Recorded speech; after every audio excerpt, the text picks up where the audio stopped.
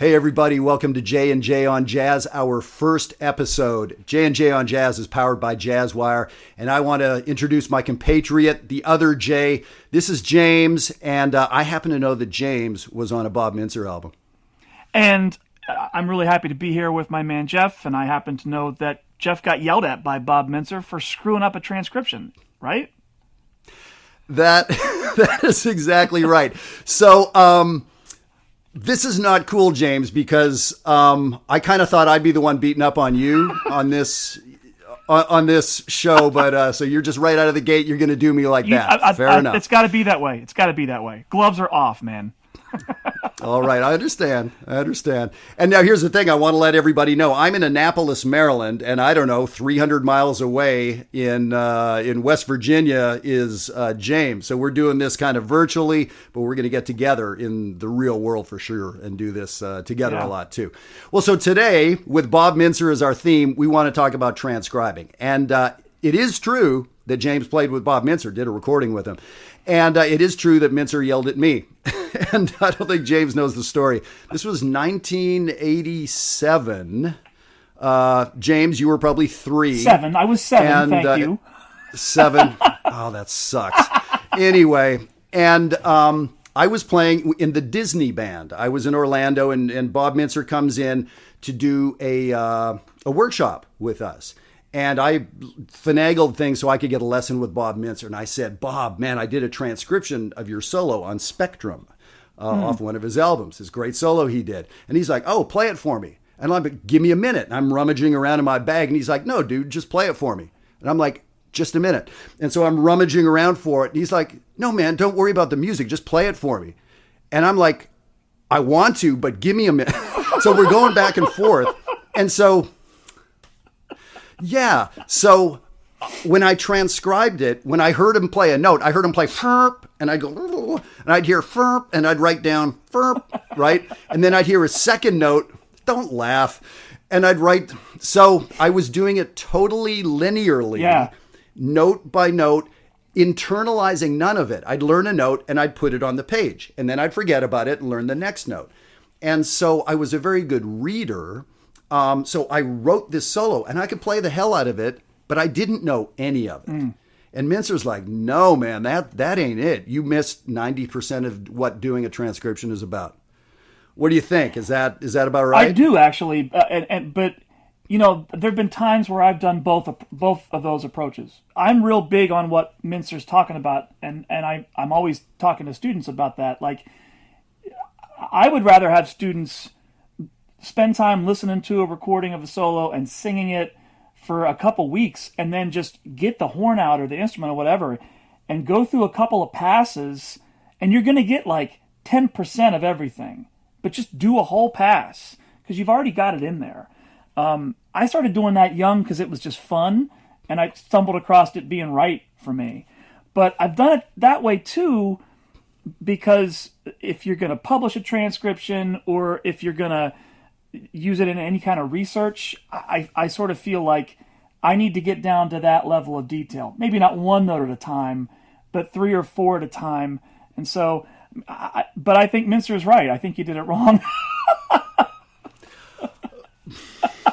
You don't do them that way anymore. Now, by the way, James, you know I called you to do this show, right? And I want to let you know, dude, seriously, I called both John Coltrane and James P. Johnson for the other J. Both those guys didn't get back to me.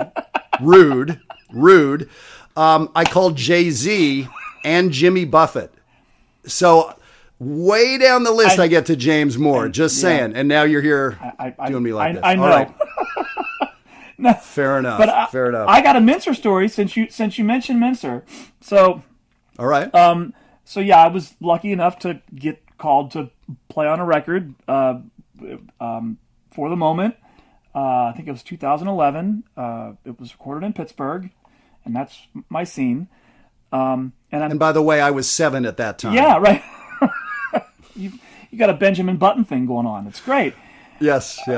I'm fairly sure that the only reason I got the call was I've worked at the label before, but I think it was supposed to be Joe Magnarelli and he couldn't make it.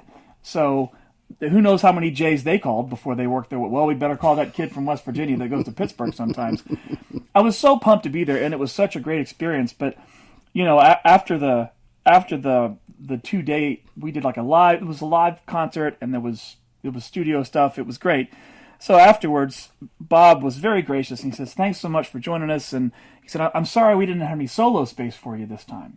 And I'm like, yeah, because this guy Scott Wenthold that played all the solos, like, it's a real drag that I got to sit here and listen to him play all this amazing stuff, and my job was to play third trumpet and not screw up. Like, are you kidding me? This is amazing. That's Scott Wenthold, dude. Yep. I don't need any... No, man. Let him play. Yeah. It was a gas. It was a great time. But, yeah, my job was just to hide on third trumpet. Happy to do it. Fantastic. Fantastic.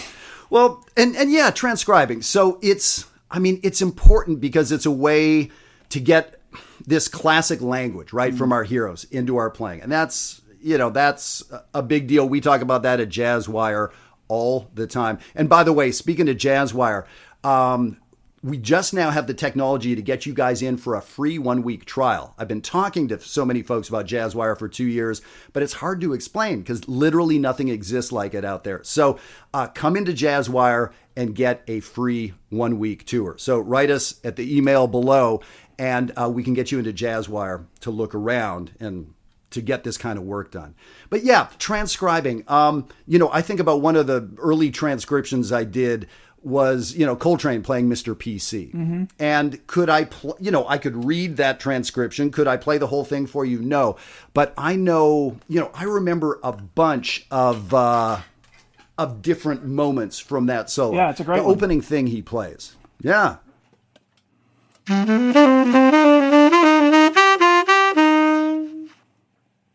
Just that line. I can't tell you how many times I've played it. That line actually, right? I mean, that was the first Coltrane solo that I learned. That tune, learning that solo taught me how to make the change in a minor blues, in C minor, how to make C minor becomes C dominant 7 to F minor. Like, that taught me how to make that change. The 5 of 4 chord in the fourth measure you're talking about. Yeah. And then another, speaking of Coltrane in C, but C major, is that solo of his on My Shining Hour, right? That one taught me how to make. We just worked on that in Jazzwire for the last 3 weeks. That tune, nice! And his playing as a model, yeah. That one taught me how to make 5 of minor 6, like. There you go. Because it goes to A minor. That's a great solo. They're both beautiful.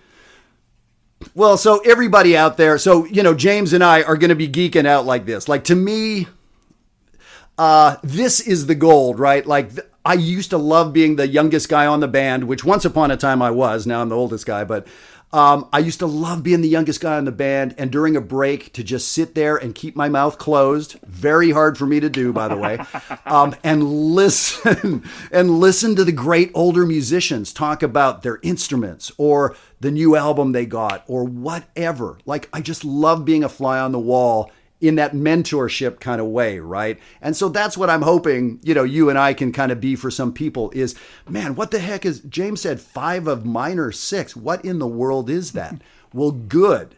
I want you to wonder what that is. I want you to try to figure out, of course, the hundreds of you who are inside Jazzwire right now, you do a post tomorrow and we'll be talking about it. So yes, that's how we solve these problems. So again, I hope you guys will sign up for that week free trial.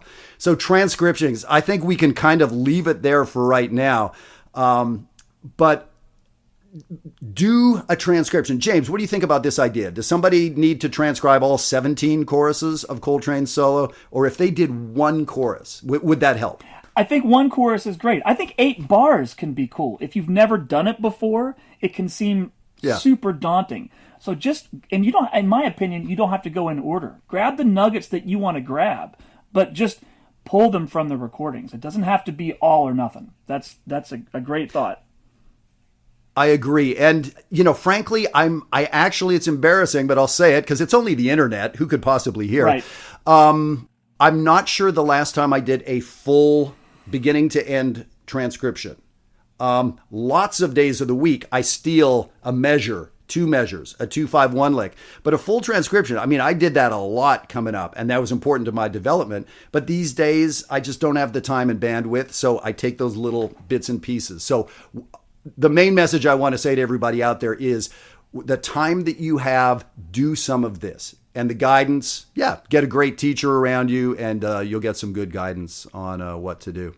So, James, thanks, man. This is going to be a blast. There's so much we have in common, and there's so much I need to get back on you about, like in episode 2, because you just came out of the gate swinging. Hey, totally uncool. You know, I mean, I played a lot of hockey. You have to defend yourself preemptively sometimes, man. I don't know what to tell you. All right, we're going to talk about hockey next time. Great. That sounds good. All right, cheers, everybody. See Thanks y'all. for tuning in. Cheers.